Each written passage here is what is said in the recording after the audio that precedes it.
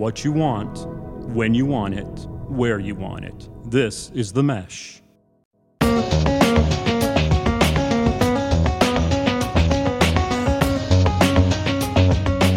Welcome to the Entrepreneur Exchange on the Mesh Podcast Network, a monthly conversation about startups, small business with ideas, tools, and advice to operate your business more effectively.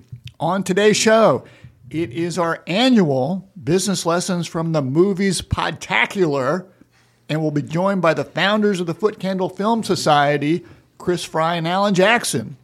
We're going to give you some movie ideas for the holidays so you can minimize the awkward conversation with your in-laws, plus our Small Business of the Month feature, where we'll be highlighting some businesses that you should be checking out. My name is Jeff Newville. I'm your co-host. I'm director of the Manufacturing Solutions Center in Conover, North Carolina. I'm joined by my co-host, Gary Muller, who is Executive Dean of Economic Development and Corporate Education at Catawba Valley Community College in Hickory. Gary, how's it going today? Jeff, I'm doing great and excited about the holidays coming up. Well, how are you doing? I'm doing How good. was your Thanksgiving? I had a COVID-cation over Thanksgiving, but I'm sitting 3 feet from you, by the way. Well, yeah, we're here in early December. I've tested negative. I'm feeling good. It's good to be with you, and it's always good to be with our friends, Chris and Alan. Chris, Alan, how you guys doing? Doing great. Doing great. Wonderful. Good to see both of you. This is our favorite time of year because not only are a lot of Oscar-nominated movies coming out, but we get to come on and do the Podtacular. So we look forward to it. It's fun. We do too. It is our honor and pleasure to have you with us. You know, I'm a member of the Foot Candle Film Society. Always appreciate the work that you guys are doing. Saw that we get to hear about Joan Baez later this month, so looking forward to that. But today, you know, our goal, what we have to do here is we've got to come up with some movie ideas for our listeners, you know, and we want these to have some business lessons in them. Don't have to be business movies, but you know, we're going to creatively try to intertwine a few business lessons into our movie selections, you know. And I think we can help with that. I think we're ready to go with that. All right, you know, our listeners, we know, we're all excited about the holidays. You know, every now and then we need some downtime, a little bit of break from the family. So we wanted to give you some ideas from movies that you might be able to turn on and entertain the family. You know, some of them might be for the whole family. Some of them might not be. We'll try to give you a little bit of direction there. But we always have fun with this. So, yeah. Alan, Chris, you know, which one of you guys wants to lead us off today? Oh gosh, everybody's pointing at me, so I guess that's going to be me. So that's fine. I can start us off. That's all right.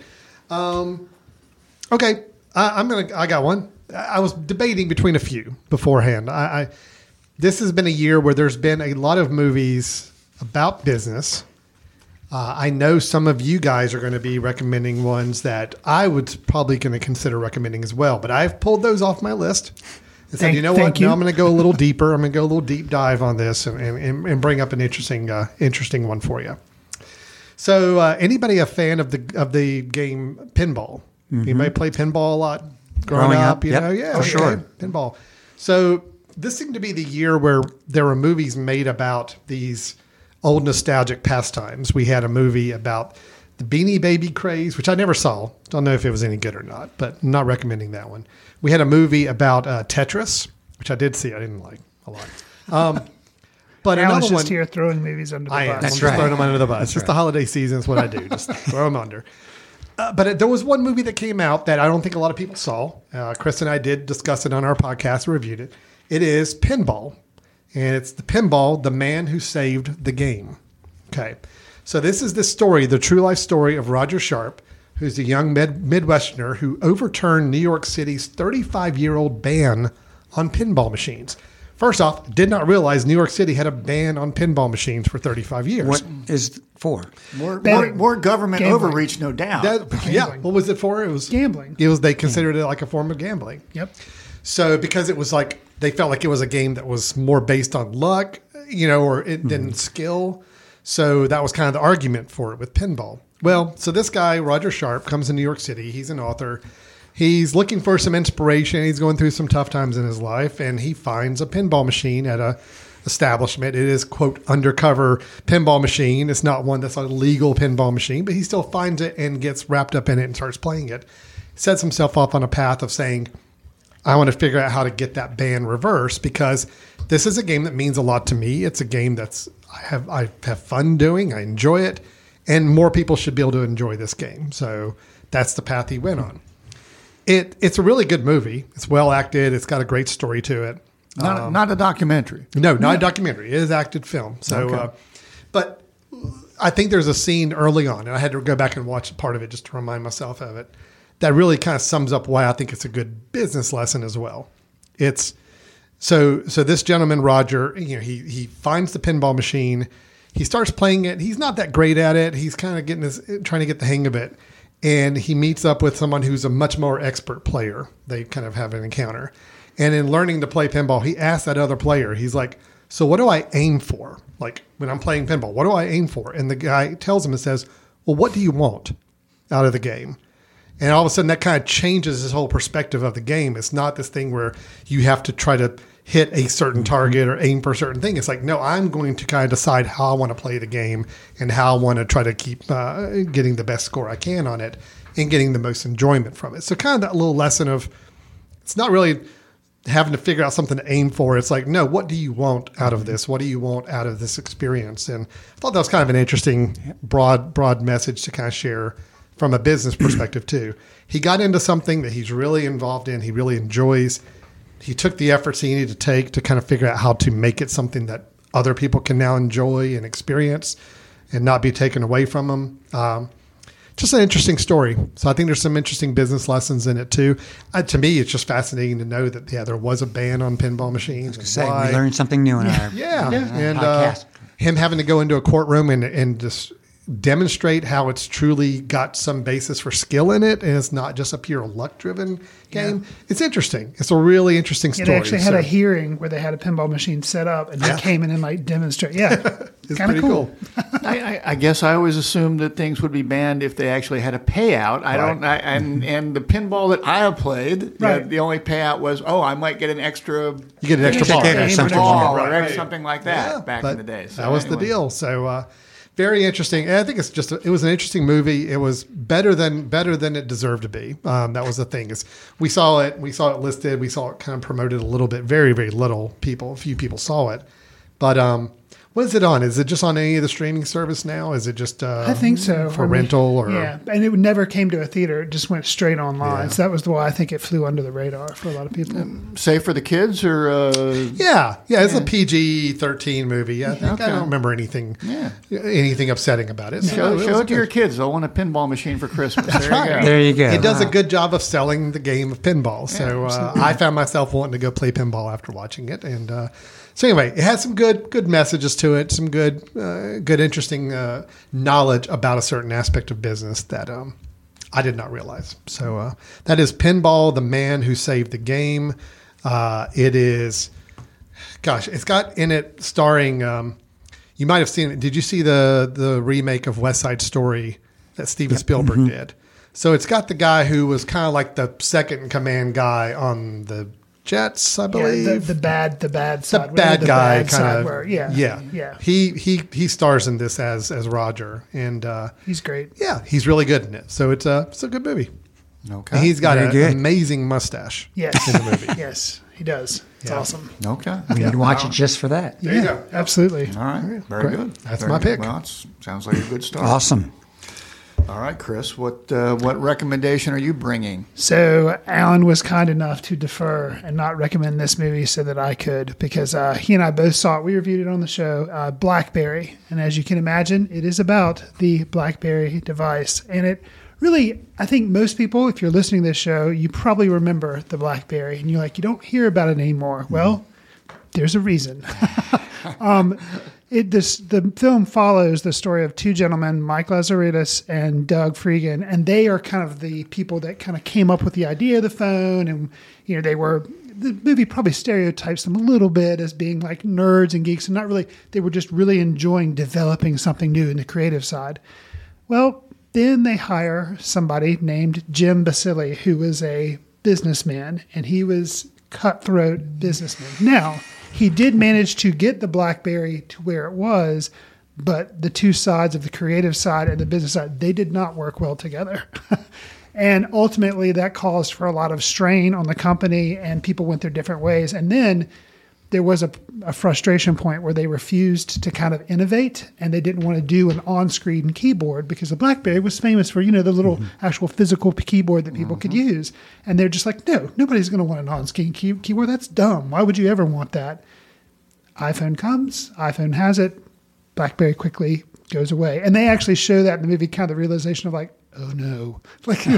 So it's an enjoyable movie. It is not one for the kids because there's some foul language often coming from the gentleman that's the business guy, because he is very direct, very cutthroat. It's an enjoyable performance just because Glenn Howerton plays the Jim Basile, and he is ruthless, but he's fun to watch because he's so like a villain. You can tell like, oh, this guy's going to be trouble. and he is, but it's a good business lesson. Maybe just be careful, when you're getting into business with people. And even if it is a massive success, just kind of, make sure everybody's kind of aligned on where you want things to go and how you want things to work, because it can lead to trouble. Or if you get the wrong partners, right, it will be a problem. Exactly. And I'll tell you, I am disappointed in myself that I didn't fight harder to be able to recommend this particular movie, because the second I saw this movie and finished it, I saw it twice actually in the same week, I immediately said, that has to be my pick for the Podtacular in December. And then I hear rumblings that it's going to be used by somebody else at the table here. I'm like, fine, I'll find other ones. But I understand it's BlackBerry's great. It's also funny. Yes. It is. I mean, it's not just people swearing at one another, but there's no. It's funny. I've seen the trailer. I've not seen the movie. It's on my list of things to see. It's really good. It was actually one of my favorites this past year. And actually, it's one of those movies where you can go in just thinking, oh, I want to laugh. And you will. But I felt like I learned a lot about, companies and what you need to kind of be aware of. And because it's funny poking fun at the nerds who all they want to do is sit around and play games all day. They still get their work done. But it was a totally different work environment to what the businessman coming in. He's like, nope, you will do this, you will do this. And they're like, what? So it's really enjoyable. It's the great combination of entertaining, but also it was educational. So I would say from the business side of it as well, I think people can fall in love with their products. And, we love the keyboard. We're not going to change the keyboard, and they get blindsided by new products that come in and can wipe their business away. Yeah. And I suspect that's what happens here. I'm sure that's the message. Yeah, the most fascinating part of the film for me is kind of on that idea that, they had formed this product and they got it in the zeitgeist of everybody. Everybody loved the BlackBerry. Dominant. It was dominant. And then dominant. A pivotal moment in the film is when the iPhone is introduced. And watching all of the people, both at BlackBerry and the carriers that they're having to partner with, AT&T and Verizon and all these companies that they're pitching to, their reaction to that iPhone product announcement. And like half of them are just like, oh, we think everything ought to be like this now and make it like this. And the other half are, no, that's ridiculous. The audience, the general public will never go for this. We're going to keep it the way it is. Watching that tug and pull going on after that was just amazing to watch in a film version, and it was entertaining to watch, but it was also extremely educational about the marketplace and how ruthless it was at that time period, especially. So anyway, it was a really good movie. And today, iPhones have what percentage market share? I don't know what it is, but it's a big one. It's a big one. 110. Yeah, 110%. There you go. That's good. If it's not an iPhone, it's now phones that look just like an iPhone. So that's pretty much it. So, very cool. Do BlackBerry still exist? I don't know. I don't know. It's been a long time since I've heard the word BlackBerry. Actually, it's a very small niche audience for sure. Yeah. All right. Gary, you always bring some interesting movies God bless you. To the podcast and find a way to intertwine business lessons. What are you gonna share with us today? Well, I've got, just like we were talking about, had multiple ones to choose from. You'll have another chance, so don't shoot all your bullets. Okay, well, I'm going to go with King Richard. King Richard, okay. Mm-hmm. And why did I choose that? You tell us. Well, actually, it was in an afternoon, just started watching it, and I said, hey, this is pretty interesting. I mean, I'd heard some very positive things anyway. Yeah. And of course, it's about Venus and Serena and their dad and how he managed them through their careers, or starting from when they were knee high to a grasshopper to become superstars. But it's also a lot about the business side and what he did. You know, some people thought he was doing some really good things. Some people thought he was taking advantage of. But as it turned out, he was doing a lot of good, positive things. Yeah. For his daughters. I thought it was a surprisingly good movie. I did too. I'm typically pretty critical of. I'm a big tennis buff, and I'm always critical of films that are about the tennis world and kind of the biography side of it. I thought it was good. I thought it was really good, very interesting. Yeah. And I think that's a good word, interesting. a lot of things I did not know about that family and their relationships for sure. Yes. So it was good. Well, something too. Now I am aware of the game tennis, but I am terrible. I do not follow it very well. And You're I more thought, of a pickleball guy, are you, Chris? well, I just, One of those pickleballs. but so Alan, you'll have to help me here. But one of the things I found fascinating, of course, apparently I've already forgotten it, was the movie focused on one of the sisters being the main one, and then it turns out the other one. Sorry, Alan, I'll fill in the names here in a second. Venus was, and Serena. Venus was the Yep. one that was kind of all the hopes were on Venus. Yep. But then it turns out Serena came- Serena's the okay. one. Exactly. I mean, they're both really No, good. yeah, they're but- both good, but it was fascinating to see how it was like, oh, this attention's on Venus, but like Serena was learning the same things and coming along, and then boom, like you say, both were good, but that she whole thing blew of right kind of past. having like Yeah. lessons learned, and that's kind of a thing like you watch and you wait, and then she actually kind of I overcame. mean, you had a great one in Venus, Yeah, yeah. but her sister was See, one it's of the kind of best the exact ever. same story Thought I've that got was with me and my fascinating. brother. So understand I was that. the older sibling. We both played tennis. I was really good. That's Yes. the words you use there. Yes. I'm going to steal your words. And yes, my younger brother comes up and turns out to be much, much better than me. And so that's where Well, that's because he learned from you.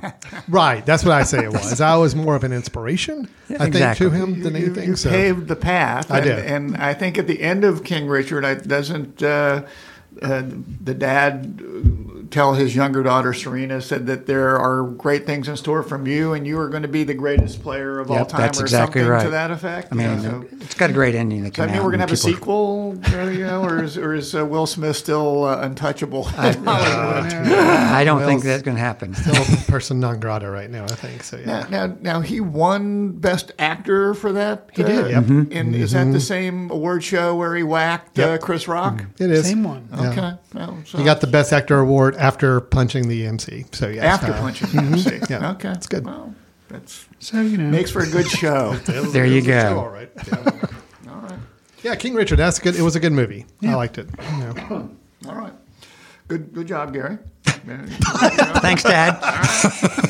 So you guys mentioned that there were some good business oriented movies that came out this year. You know, Yes. and there are some years when I think we struggle a bit, and we have to go back in the archives and the vault to find some things that we think might fit the. But I also saw that there's some good things, and I'm going to recommend the movie Air, which is about Nike basketball shoes and Nike's quest to develop their strategy for selling basketball shoes, which revolves around them recruiting one player, Michael Jordan. Now, as listeners of the podcast know, I'm sort of in the bag a little bit for the University of North Carolina, which I attended, which Alan also attended, and I suspect he's in the bag there as well. I am. I have got like multiple layers of bags. I am deep into. Okay. At the bottom of So. But the story. I don't know if Michael Jordan actually speaks, and we don't really see Mike. We see the back of Michael Jordan. Is we're sort of kept away from him. That's sort of part of the attraction of the movie, and it really focuses more on his mother and her relationship with the guy that plays Sonny Vaccaro, which is Matt Damon. Ben Affleck's playing Phil Knight, and he has a lot of fun with that, it's just. At the time, Nike really does not sell a lot of basketball shoes. They're more of a running shoe, and Adidas and Converse are the two big brands, and everyone assumes that Michael Jordan is going to go with one of them because I think he was wearing Adidas. I'm not sure at that point in time, but I don't remember, but yes, it was one of the two. He never wore Nike shoes, and his college basketball team did not have an arrangement with Nike. They were not providing that sort of equipment to him, so they really had to do some out-of-the-box thinking on how to recruit Michael Jordan, and Matt Damon encourages his engineering department to come up with a totally new shoe, and comes up with a totally new pitch where they're going to just focus on one person, and convinces Michael Jordan, and really convinces his parents, that he doesn't want to be one of a stable of many different basketball players. This is going to be all about him and going to create his brand. And it's a totally new pitch.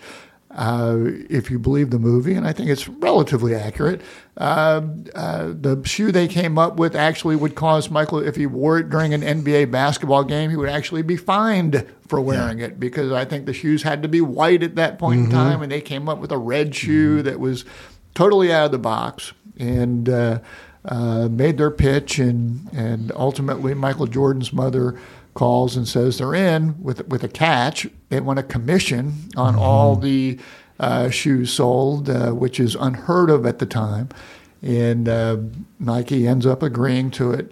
And ultimately, it worked out well for everybody. I think it worked out pretty good for them. I think they did all right. Yeah. So, from a business lesson perspective, we all talk about coming up with some sort of competitive advantage and finding a unique way to market yourself. And Nike came up with a unique shoe, unique way to market Michael Jordan, which worked out very well. And one thing out there, and I'm not sure this is a lesson, but I sort of want to throw it out there. They bet on one guy. There are times when you bet on athletes, or not just athletes, people that feels like the right thing to do, but then they end up getting arrested or embarrassing themselves in one way. So it can be a risky strategy. We just talked about one. Yeah, we did. Is true. Absolutely. Yeah, that's right. So that can be a risky strategy. In this case, they bet on the right horse, who at the time was a very good college basketball player. No one really knew what he would develop into. Right. Arguably the greatest basketball player. People from UNC will argue that all day long. Sure. Well, people from Wake Forest will do that. Right. But there was a lot of risk in this strategy as well that paid off for Nike. Certainly paid off for Michael Jordan. Well, I think there are echoes of that kind of from BlackBerry that we talked about, taking risks. And so they're like putting all the money behind one person, like, no. No one else does that. They're like, right. But that's what we're going to do. We think this is going to be big. The whole fine thing, they're like, that's advertising. Great. Whatever it is, fine. We'll pay it. And it's like, okay, that's an interesting way to think about it. And I think it, obviously, like you say, it paid off. Paid off. Seems to work. Yeah. Yeah, I honestly think, and this is why I knew you two would be picking these two films. I think BlackBerry and Air are the two best business lesson films. I mean, absolutely released this year, but they both just, for somebody really looking for some insight into the business world, some hopeful, good inspirations of what to do or not to do, and I think these two are just really good in those examples. So yeah, Air's great. And kind of educational for me, because I didn't really realize that Nike was usually just originally a running shoe. Like their basketball, they just were not even a blip, barely a blip. They just didn't exist. And now, that's what you think of them. I mean, They still do running shoes. I have some. But for them to go from being kind of the third, fourth tier to being one of the best, it's pretty impressive. And it was a fun movie. I mean, Ben Affleck and Matt Damon, when they're in the same movie, that's sort of a fun dynamic. And Jason Bateman and Chris Tucker Jason Bateman are in there, and it's sort of a fun movie. It's on Amazon Prime, I think, and there might be some language, but it's relatively tame. It's relatively good. Yeah. I think the biggest lesson to pull away from that movie is, I think everybody needs a mother like Michael Jordan's mother if you're going to be making any kind of business deal, because a mother or some sort of mentor, somebody like that needs to be in your life. If you would rather let somebody fight some battles for you. She was good. She was tough. She was tough. That's good. Yeah. All right, Alan, you're back up, buddy. Okay, so I'm going to take a little different approach on this other pick here. I think this movie has some possible business lessons within the movie itself, but I'm actually going to take a different slant. I want to talk about this movie and the business lessons we learned from how this movie came out and was released and was marketed and became the biggest movie of the year. That's the Barbie movie. Okay. So, just go on record. I think this is a good movie. I like this movie a lot. I think it's a lot of fun. And there, you could argue that there's some lessons in there about authenticity of people and its relationship to a brand like Mattel, the brand that released the Barbie dolls. Mattel is actually a character in the movie. You know, there's actually some meta commentary about products and business and the marketing of those products. But what I think is more interesting about this movie, the Barbie movie, is how it was actually marketed itself and was released in such a way that it's a good business lesson just in itself from a movie release standpoint in marketing. I don't know if you guys remember when this movie first got announced, they started building anticipation for this movie really, really early on. There was a lot of social media buzz going on about it. There was a lot of talking about it. A lot of it was fueled by the makers of the film to get energy and enthusiasm built up for this film. There were so many like social media memes about the movie leading up to it that people were using. They partnered with a lot of different brands to help market the film in advance, and kind of a lot of really interesting collaborations with different brands that they were using to market the Barbie movie before it came out. If you went to the theater to see the movie, like they actually had in a lot of theaters, these giant stand-up cardboard boxes you could go inside and take your photo of. They just made it an event to go see this movie, and then they targeted it at obviously an audience that I feel like they knew was a little underserved in movies, which is female audiences, and maybe going from both young audiences that would actually be current Barbie owners to older audiences that grew up with Barbie and had the recollection for it. They marketed to all those age groups. And then the movie itself is actually kind of polarizing. I mean, and I think they fed on that. They actually knew that there were going to be some people who maybe liked some messages from the movie, maybe didn't like some messages from the movie. And they kind of just went all in on that and said, look, this is a movie that has a lot of opinions out there, a lot of things. And, you know, you may come away kind of not liking some elements of it, and you may come away loving others. And we're okay with that. We want this to be kind of more of a movie for everybody to come and have a different experience with. So the marketing of the movie is what I think is the business lesson from that particular movie, is find a market that hasn't really had a chance to be promoted to in a product like a movie as much. Take your time to really spend time to build up that movie, to build up your product in advance, get a lot of people excited and build a lot of anticipation, use a lot of partnerships to kind of help promote it for you. And then, create an experience out of your product or service, in this case, the movie.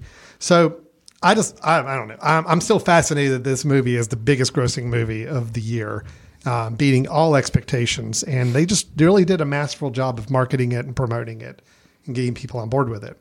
Plus, the movie itself actually features somebody playing Ruth Handler, who was the actual founder of Barbie. Mm-hmm. So you actually get to see her, and she plays a role in the film. And there's some interesting insights from her in the film about why she created the product of Barbie and what she meant it for and all that. So some interesting notes. I mean, I think anybody just fascinated in taking a toy, quote, and, you know, turning it into such a gigantic brand that everybody in the world knows, and then how do you capitalize on that in a film? I don't know. I don't think it's just. I think it's an interesting business lesson. I'm sorry. When was Barbie developed? Oh gosh, was it like the 30s or 40s? I thought, or maybe even 50s. They do mention in the movie, but I can't. Yeah, remember. It's been at least forever. 50 years. Yeah, not longer than that. So yeah, you probably had some when you were a kid, didn't you, Jerry? Let's not talk. Okay, all right. But yes, okay, and G.I. Joe. Yeah, okay, yeah. Well, I mean, you're going to mention the marketing, then the kind of unintentional marketing that ended up happening was Oppenheimer and Barbie, and you had the whole Barbenheimer thing happening. Yeah, so that's a little bit of that collaboration. Yeah. They kind of leaned into it, like, hey, let's have fun with this. There's a movie that's the complete polar opposite of our movie coming out the same weekend. Let's have fun with it. Let's partner and make a good collaboration effort. And it paid off because both films hugely successful. And that opening weekend is kind of seen as like a reigniting the box office that we've been seeing a little dormant for the last few years. So I just think there's a lot of interesting business lessons from not just the film, but the efforts around the film to get people to see it. So I think it's worth a watch just for that standpoint. Have you guys seen it? Have not. But no Barbie and anybody's. Look, it's a fun movie. It's good. My wife says I need to see it, so I guess I'll have to see it. Now, Ryan Gosling going to get an Oscar nomination? I don't know. He's really good in it. I mean, he and Margot Robbie are both really good in the roles, and the film's just very inventive. It's fun. It does have enough adult level humor to kind of keep you engaged. It's not just playing to the kids the whole time, right? Yeah, and I just think it's a good movie. Good for the whole family? Pretty much. Yeah, I think so. I mean, there'll be some things that would fly over the heads of some really young people, which is probably good. No, it's good. There's some humor that's a little more, maybe one or two couple instances of some language, but no, it's fine. It's actually, I will say this: it's really positive messaging for young women, for girls, So that's absolutely good. That's why I would encourage it for a family viewing. If you've got females in the house, it's good messaging. It's good discussion points. It follows in the long line of things like Pirates of the Caribbean and then the Lego movie. I heard about both of them. Like, why would I want to see a movie about a ride at Disney World? That sounds dumb. Turns out, good movie. It was fun. Yeah. Lego movie, same thing. I was like, I don't want to see that. It's like, movie about Legos? No. Great movie, fun, So this like Barbie movie, you're like, but no, it's actually, I found it really enjoyable. So it's another one of those where, surprise, it's actually pretty good. So yeah, it's worth checking out for sure. So that is Barbie directed by Greta Gerwig. Highest grossing film by a female director ever, which is also pretty cool too. Oh, very good. Yeah. Very good. All right. Sounds good. Chris? What do you know? So I'm going to go way off the beaten path with this one, but I think it is kind of a tradition here. A lot of times I do use a documentary as one of my choices. So that's what I'm going to do with this choice. So tell me, do you guys remember right off the top of your head, do you know what the album cover to Dark Side of the Moon looks like? Yes. Alan says yes. I do not. Jeff Newell says no. Okay. Gary says no. Okay. That's okay. I'm trying to think of some of the other ones. Well, you have seen these album covers. So Dark Side of the Moon is the prism with like the bolt of light and then it turns into a rainbow. Okay, now you're nodding your heads. Okay. So the people responsible for these images was a art company, kind of a collective called Hypnosis. And they were in England. And it was these two guys. One was, they have awesome names. One is Storm Thurgeson. And the other guy was Poe. It's short for Powell, which is his last name. They got together. They were both like art students. They got together and made this really wild, weird collage for some musician friends, Sid, David, and Roger. The resulting album and album cover was Saucer Full of Secrets, which was one of Pink Floyd's first albums. They then go on to make a lot of their album covers, Pink Floyd's. Not only that, then they can go on to make album covers for Paul McCartney, Led Zeppelin, Peter Gabriel. So like I'm saying, it's when they're holding these, at some point in the film, they have one of the artists, he's like pulls out his portfolio and he's holding up these images and you're like, oh yeah, I've seen that. Oh, yep, I've seen that. So it's just awesome the amount of art that these guys did. And they started from nothing. Problem, kind of similar to BlackBerry. They're both very creative individuals. One was more of the photography end, and that was Poe. And then Storm Thurgeson had kind of an idea how to do like collages, and he organized talent. Like they have some behind the scenes of him talking to Paul McCartney to do the Band on the Run album thing. And the way he's talking to him, like, I can't believe he's talking to a Beatle like that. But he's like, do this, nope, do that. Like, you're like, okay. But he was, and everybody kind of the documentary admits, a little hard to get along with sometimes, very abrupt, but genius. Very genius with his ideas, the album covers that he pulls off. But unfortunately, it was a little bit of that happened with him rubbing people the wrong way. And also, he was so much so an artist, he did not really monitor the money or how much was being spent. And it's so much so that at one point, Poe's like, okay, I'm out. Because he kind of sees where it's going. He's like, we've done some really good work. They did like, I think almost every album cover for Led Zeppelin. So there again, big deal. And even though they were getting paid well, the money was going out just as fast as it was coming in. So unfortunately, they kind of parted ways. But it's just a fascinating story. And I love creative documentaries that show you kind of the behind the scenes and how they did things some of the album covers are just amazing. The stuff that they would do and get away with was pretty amazing. Stuff that probably wouldn't fly nowadays. But yeah, just really, really cool stuff. Like lighting a guy on fire for the Wish You Were Here album cover. And yes, they did that. So yeah. We don't get to see many album covers these days. Well, and that's true. That's yeah. Some people listening like, do what? So yeah, but even after albums, there were these things called CDs, and they would have a little bit of art in there. But yeah, nowadays, it's hard. But there was an art form not only to the music, but then to the album art. So this kind of made me nostalgic about that. So the name of the documentary is Squaring the Circle: The Story of Hypnosis, and that it's on Netflix. So if you have a Netflix subscription, it's free. Go in there and watch it. And just, Alan, for you, the director is somebody that's really heavily involved with, I think, U2 and Depeche Mode, Anton Corbijn. Oh, he did a lot of their video he work. did that film? Yeah, so Oh, he I did didn't it. know So that. it I looks like really his sharp. stuff. The images Yeah. and everything are really cool in it. that's So good. if you like music and you want a little business lessons too, Squaring the Circle: The Story of Hypnosis is a cool one to That watch. sounds really So, interesting. Yeah. I like it. And I like the message because a lot of the movies I look at, it's about athletes or entertainers that make a lot of money, but because they're so focused on their craft, somebody's taking advantage of them. Right. And this that's basically, real. they were taking advantage of themselves. Unfortunately, it was like They were living well. and yeah, one of them so much so, and it was like, okay, and it kind of fell apart, which is a shame. And it's funny too because they're still really well thought of. One of the musicians in the band Oasis, he was saying, they were commenting to him like, "Oh, you had this album come out, and like, why didn't you use them?" He's like, "Oh, we couldn't afford them."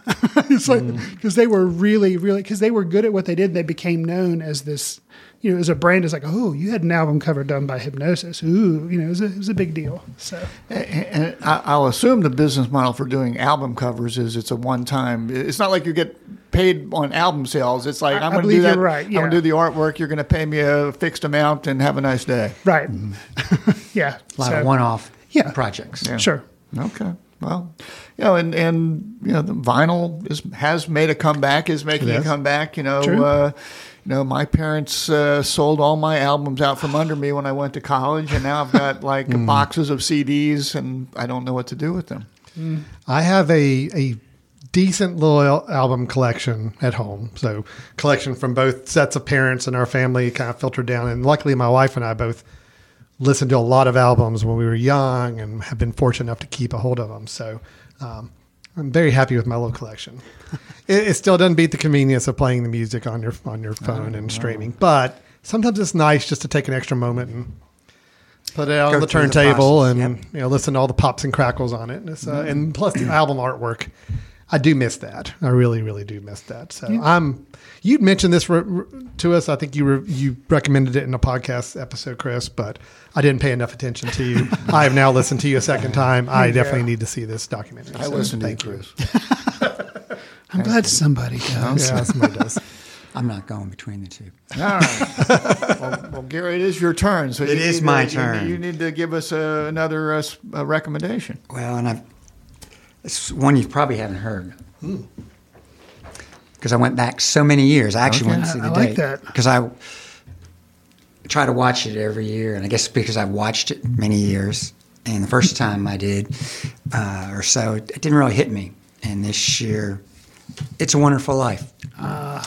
Oh, I think I've heard of that. Story. Yeah. And, I always think of it as a sad feel-good movie. That's why I have to always watch the last 30 minutes. I don't want to watch the first part of it. Yeah. But every time it comes through, I sit there and the business and the way he handled business for the community and when they needed him, all those good things he did came back in spades. So take care of your business in the proper way. Yes, and be that good person and sometimes they may go away from you for a while, but when the chips are down, the community came back. An angel got his wings. Right. I was really surprised. I mean, you mentioned how kind of sad it is for 4/5 of the movie. Yes. I mean, it really is. I had forgotten just how kind of It's tough it is. It's a tough movie. It's in black and It white, does. you're going, gracious. It does pay off, but It does. Man, you I'm not kidding. I now watch the last 30, 45 minutes Yeah. because I just don't like to go through that dark. Well, I will say that when my children were younger and we had a hard time getting them to go to bed on Christmas Eve, they would That was watch a It's good a one. Wonderful Life. They would pass out on the floor Yeah. and we would carry them to bed. So they at that younger age did not have as much an appreciation for it. That's right. Well, That's that would be that there we too. probably do at this point in time. Yes. Sure. It's definitely a more adult It Christmas is. movie, more adult, than your typical holiday movies are. Yeah. But it's a good great. one though. It's really good. Okay, well, I think that's a good one, Gary. Good job by you.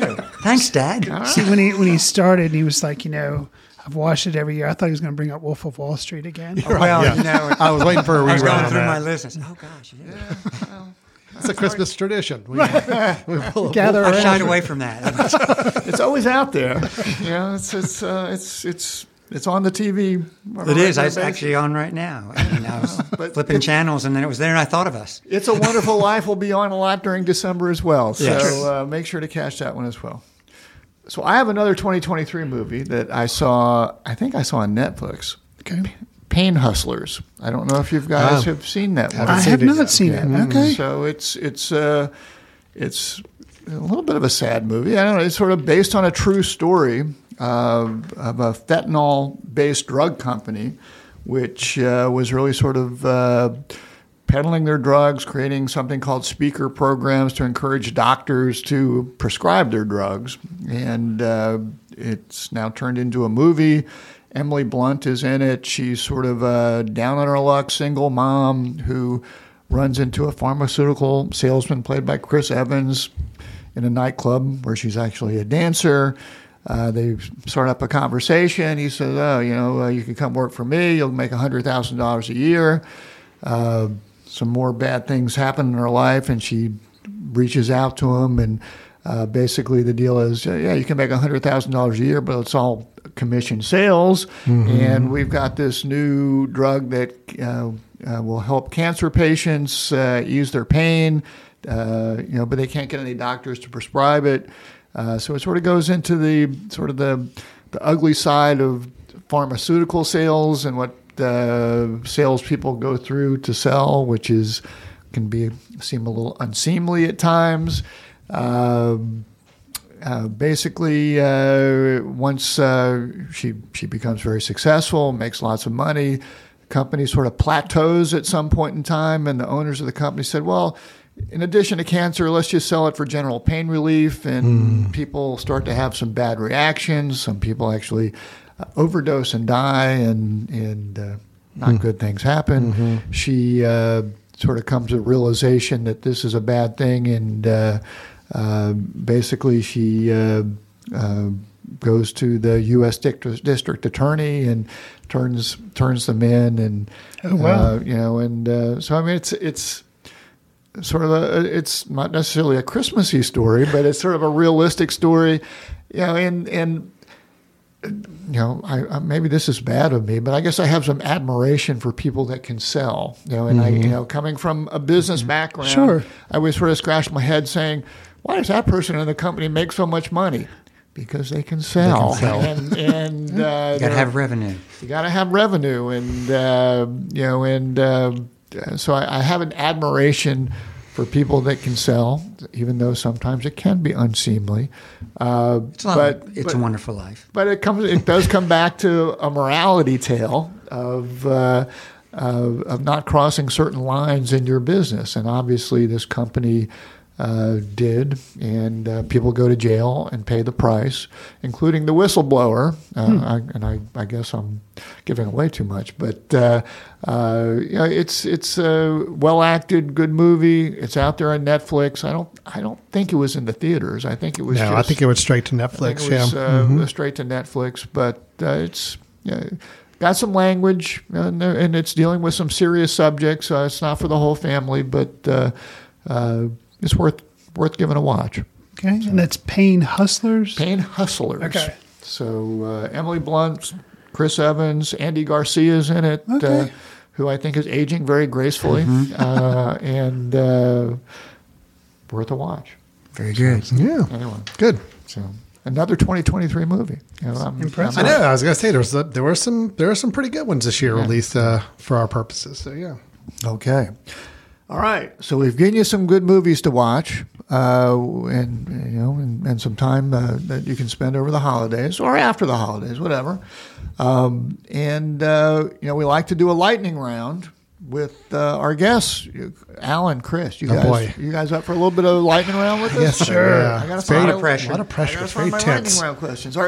Our lightning round this month is sponsored by a friend of the podcast, Ned Ryerson, and Ned Ryerson Insurance. Whole life, auto, flood, home. You can't have enough insurance. No, you can't. Am I right? Am I right? All right. Am I right? Check it out on the internet. All right. Nice. So we've got some quick questions, quick answers. I tried to clue you into one of my questions because it's not really a quick question for you two. I see. But what is your all-time favorite movie?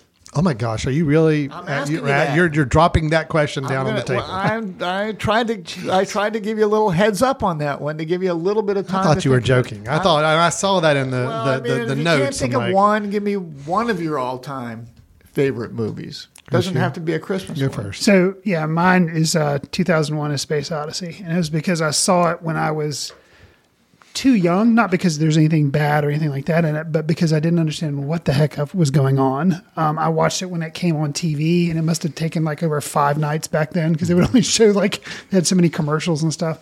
But then I watched it probably again when I was a teenager, and then I watched it in college, and I really fell in love with it in college. And I see it probably once a year, and can I tell you what it means? No. But I have different theories, which we won't go into here because it'd take too long, but just the fact that a movie can entertain me and I can revisit, and I've had my kids watch it, and they're like, yeah, that was interesting, but they're just... Yeah, so that for me is, and it was one of my first experiences watching a Stanley Kubrick movie. So that kind of did it right there. More relevant today as AI might take over our lives. Yeah. Okay. Yes. Definitely. How is an It could be a business movie next year. I know. I was going to say it was a harbinger of things to come. So yeah. Alan, just don't go near airlocks, I guess. No airlocks. Alan, you want to hazard a guess? I mean, I'll go ahead and just give my default answer, even though it's so cliche, and Chris is going to roll his eyes because he and I disagree on this film quite a bit. But it is Citizen Kane. Okay. I mean, I figured it'd be Citizen Kane or Godfather for one of you. Well, my 1, 2, 3 punt, it's Citizen Kane, and then I've got Goodfellas. Actually, I go a different mob related film on my favorite, but Citizen Kane is still tops, and it's not only it's a great movie. I think I'm also more inspired by the way it was made, the talent behind it that was made, and the timing and the environment it was made in. Just to look back at, what was 1941, I believe, when it was made, and still just an amazing film for that time period. And Orson Welles, reading biographies and books about him all the time. So anyway, Citizen Kane. That's all I'm saying. Gary, you want to hazard? Do you have a favorite movie out of curiosity? You blindsided me. No, I'm just curious. When people ask me that question, what are you going to say? This is where you could pull in the Wolf of Wall Street. Here. It didn't. Just saying, it's an open door for it. I'm just saying, Gary. When people, Butch Cassidy and the Sundance Kid. Oh, I love Butch Cassidy. I wouldn't have thought of it, but I do. I don't know. I'm going to show you that I'm not very technical on the movie side. I'll say Rocky movies. No? The original Rocky. I think is an Rocky. excellent movie. Yeah, excellent original Rocky. It's good. Fun. All right. And this wasn't on my list, but I'm going to throw this out to Alan and Chris. Godfather 1 or Godfather 2? I actually like the first one. Yeah. I think the second one's a better movie. However, I will say, get this, the first time I saw The Godfather from start to finish, I was in Russia for the summer with a tour group, and we went to an art museum, and we watched it with a bunch of individuals that were dressed really, really nice. And some of the students, the Russian students later told me, yeah, those people may be businessmen. And when they said it like that, that meant they were probably mob related. So that was my first experience watching that movie. So I have sentimental reasons to like the first movie better. I know there's a critical debate over the two and as well. So anyway. All right, a little lighter. Christmas turkey, ham, or other? Oh man, it's all about the ham. Yep, I'm with it. This is one thing Chris and I are in agreement on. We've been disagreeing on many things this morning on other podcast episodes, but yes, we are agreeing on ham. Yeah, turkey. We're turkey on this side. All of the turkey table. on this I'm side. a Right. turkey. I'm a turkey. Interesting. guy. Yeah, I love turkey. Interesting. Turkey. All right. All right. Do you prefer to give gifts or receive gifts? Receive. No, that's actually no. I take that back. I do love giving gifts. Yeah, giving gifts is fun. Depending. Like my son's a nightmare because you never know what he wants. But my daughter, on the other hand, she's just very very creative, and so it's really easy to come up with something random that she'll like. So yeah, giving gifts is always fun, but sometimes it can be really tough. The people are hard to buy for. My son's terrible to buy for. I know. So- All right. Last question. I like giving. You like giving? And I love it even more now that my kids leave me a link to what they really want. There you go. Well, it's a good thing I like giving more than getting, in all honesty, because with kids, I don't really get any gifts anyway. So I'm still waiting for that point where they get old enough where they actually start giving me gifts. Well, But, Sure. I we'll can get tell there. you that's So- not going to happen. It doesn't happen. They Okay. said, Dad's got what he wants Right. or what he deserves. What are the So I guess the gift giving is always a downward down the Yes. family chain, never back up again. Right. So okay. All right. So I hope I got this last question right. I might have messed up. So I'm sure you will correct me if I'm wrong. Okay. Cartoon Grinch or Jim Carrey Grinch? Was it Jim Carrey that played the Oh Grinch? yeah. You're right. okay. The live action. Yes. Grinch. Cartoon Grinch or Jim Carrey Grinch? I mean, I despise the Jim Carrey Grinch movie, so I'm gonna definitely go cartoon Grinch original. Okay.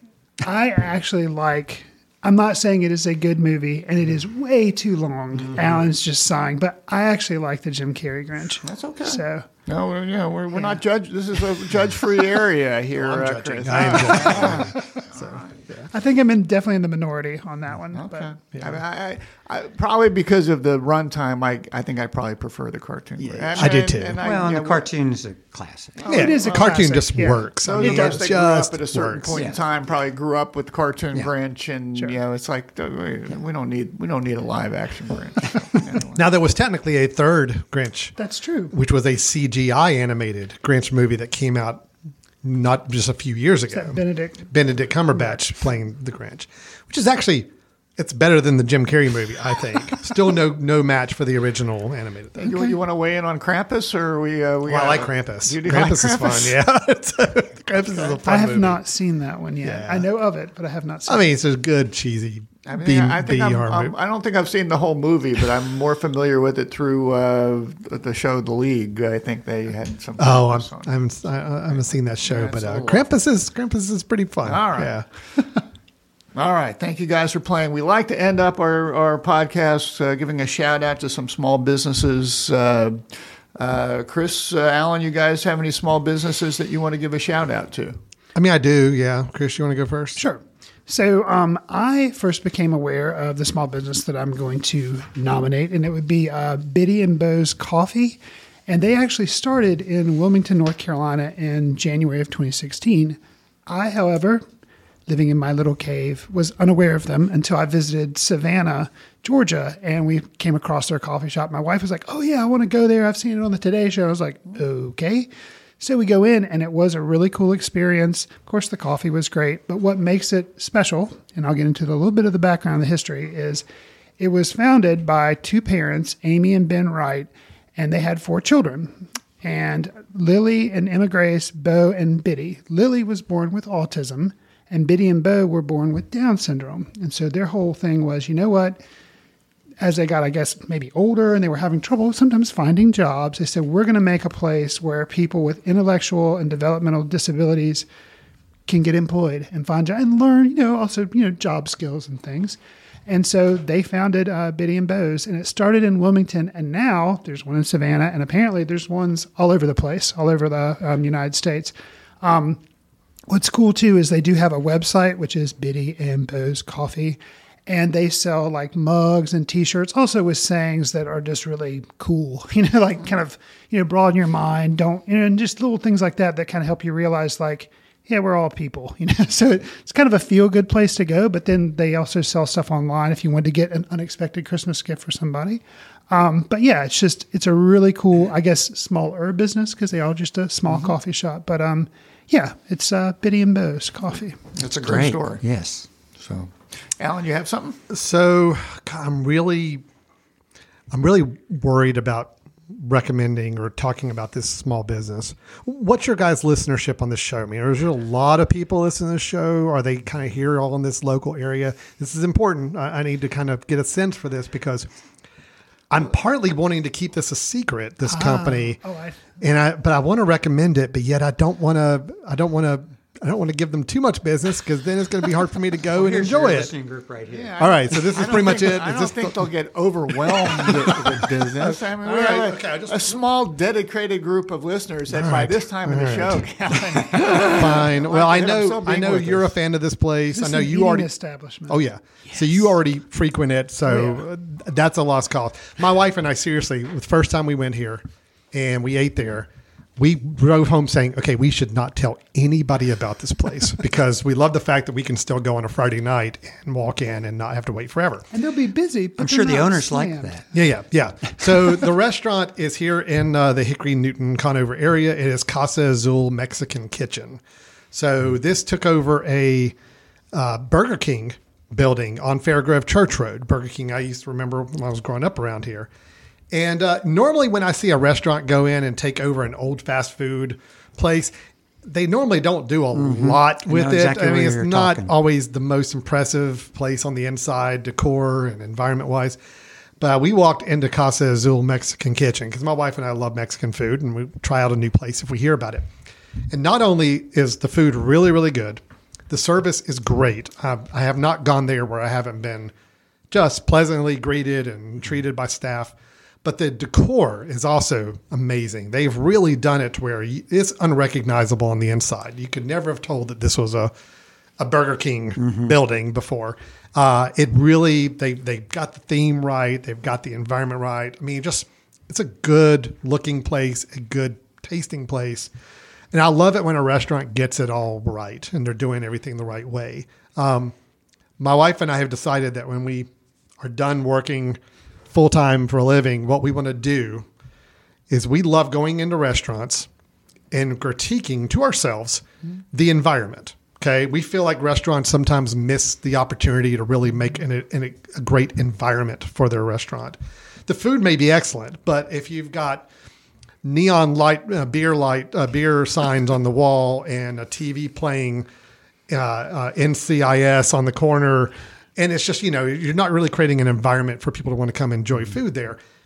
We just critique the heck out of these places and just pick it apart. And we say, one day we're actually going to leave a write-up on the table for the owner and be like, hey, we just gave you a critique of your restaurant, by the way, just to let you know. Kinder than doing it on Yelp. Yeah. Right, exactly. Yeah, I'd rather do it directly. I don't not want to spread negativity online. But Casa Azul we went into, and it's like, we have no notes. I mean, they've got it. They've got it down. It's great. It's always busy, but we've never had to wait, which is interesting. So that's why I'm nervous to recommend it to too many people. But yet, I want the business to be successful. Exactly. They do deserve it. Well, based on our last report, we have listeners in California, Colorado, okay, New York, well, then we're Charlotte, not worried about that. So, but they'll be rushing here. Oh, yeah. They're coming to the East Coast, to the foothills of North Carolina. I do say right this is a place right off I-40. It's off the interstate. It's on Fairgrove Church Road. Casa Azul Mexican Kitchen. It's the only restaurant I can remember having gone to twice, like back-to-back nights for dinner. Nice. Because I just really like it. Okay. So that is it. They're doing it right. It's a small business doing it right. I mean, making Mexican restaurants, we have a dime or dozen all over the place nowadays. How do you make yourself stand out? You create a really great environment. And I think that's what they've done with their restaurants. So that's high praise from judgmental Alan Jacks. Very judgmental, yes. So, Gary, what are you going to? I've got one that'll be tied to you and the CVCC family, the Plemons family. Nick and his wife Haley. Haley's a cosmetologist. Knows Tammy very well, obviously they do, because Tammy used to work with Nick. They're opening or have opened Magnolia Salon and Suites in Maiden. Oh, and wow. So it's a nice young family. Okay. Our listeners won't know, but I was flipping through it. So there's their family. Oh, wow. A growing family, and Nick's doing well with his job, and she wanted to start a business as well, start a family, and she's awesome in what she does. So We highly recommend people going to the Magnolia Salon and Suites. Okay. So what do they offer there? I mean, it's a salon, so it's like is it hair salon? Is it okay? And then That's one of her specialties. Is she that does a lot something of different- where you can stay there? Yes. Well, no, good question. Where people can rent Oh, rent like places other that they need. hairstylists and other folks Oh, doing I those see. type Okay. of things. Yes. Gotcha. Good question. Glad Yeah, you yeah. asked that. Okay. That's neat. Very good. And that's in Maiden, North Carolina. Right down the street. And good family. And I know she's very talented. Awesome. So we That's want to great. wish I them hadn't well. heard of them, so It's just brand new. yeah. Well, you want to look good for the holidays, that's where you can go. There you go. So, Why'd you look at me when you said that? It's your business, guy. Well, I'm going to recommend a business that I read about in Business North Carolina magazine. It's called Tiny Earth Toys. And they sort of have a unique twist on things in that it is a toy subscription service. Many families, particularly if you have young kids, you probably have a lot of toys lying around that maybe you trip over or step on and whatnot. And, at some point maybe are not age appropriate. So a woman named Rachel Classy launched Tiny Earth Toys in early 2021. And now it has 16 people working for it, revenue over $1 million, has got some outside investors, has several thousand subscribers, and a 92% monthly retention rate. They deliver toys every 2 months. 5 toys cost $35 per month. It goes up from there. And they really focus on higher quality toys. They focus on sustainability and want people to buy fewer toys but keep them longer. So if you Google tinyearthtoys.com, you'll find out about them. Just sort of a cool twist on the toy business, which feels appropriate this time of year. I love that idea. Yeah, That's great. I mean, really thinking about it, that makes sense. She did go to the Duke MBA program, Alan, so don't get too excited about it. So, okay. A hush goes over the crowd. All right. Well, we want to thank Chris and Alan for joining us today. But we'll also say if you do have a suggestion for a small business of the month, you send it to us at eexchange@themesh.tv. We want to thank Chris and Alan for joining us. You can check out their podcast. Where can they find you guys? Can they find Foot Candle Films is our podcast. It's also on the same mesh.tv podcast network, but you can find it on same place you can Entrepreneur Exchange, on Apple Podcast and Google Podcast and Amazon Podcast and all those other places. So And if you go to footcandle.org, you can find out about the Foot Candle Film Society. Yes. Are you accepting members, or are we shut down at we this are. point in time? Yeah, no, All right. we're letting getting new members in. We've got some room available, so we host monthly screenings and film screenings in downtown Hickory, North Carolina, every month, and all screenings are open to the public as well, space permitting. But we could let members kind of come on in for their annual membership for free, and we're showing the Joan Baez documentary in 2 weeks, I believe, I believe that's right. Coming up for December, and then we'll have some good films in January, February, March too, and a lot of Oscar-nominated films, I'm sure. absolutely. And they also put on a film festival each fall here in beautiful Hickory, North Carolina. I've gotten a lot of notoriety for that as well. So And this will be our 10th year. Coming up, Wow. 2024 is our 10th year. Yeah. Well, so we thank you for the work that you guys do locally. We thank you for being on our podcast. Gary, Merry Christmas. Happy Merry holidays. Christmas to you. Happy holidays to you and everybody.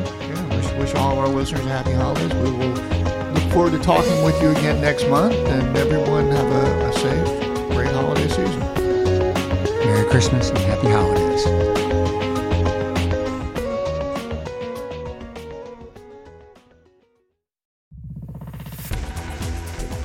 You've been listening to The Mesh, an online media network of shows and programs ranging from business to arts, sports to entertainment, music to community. All programs are available on the website as well as through iTunes and YouTube. Check us out online at themesh.tv. Discover other network shows and give us feedback on what you just heard.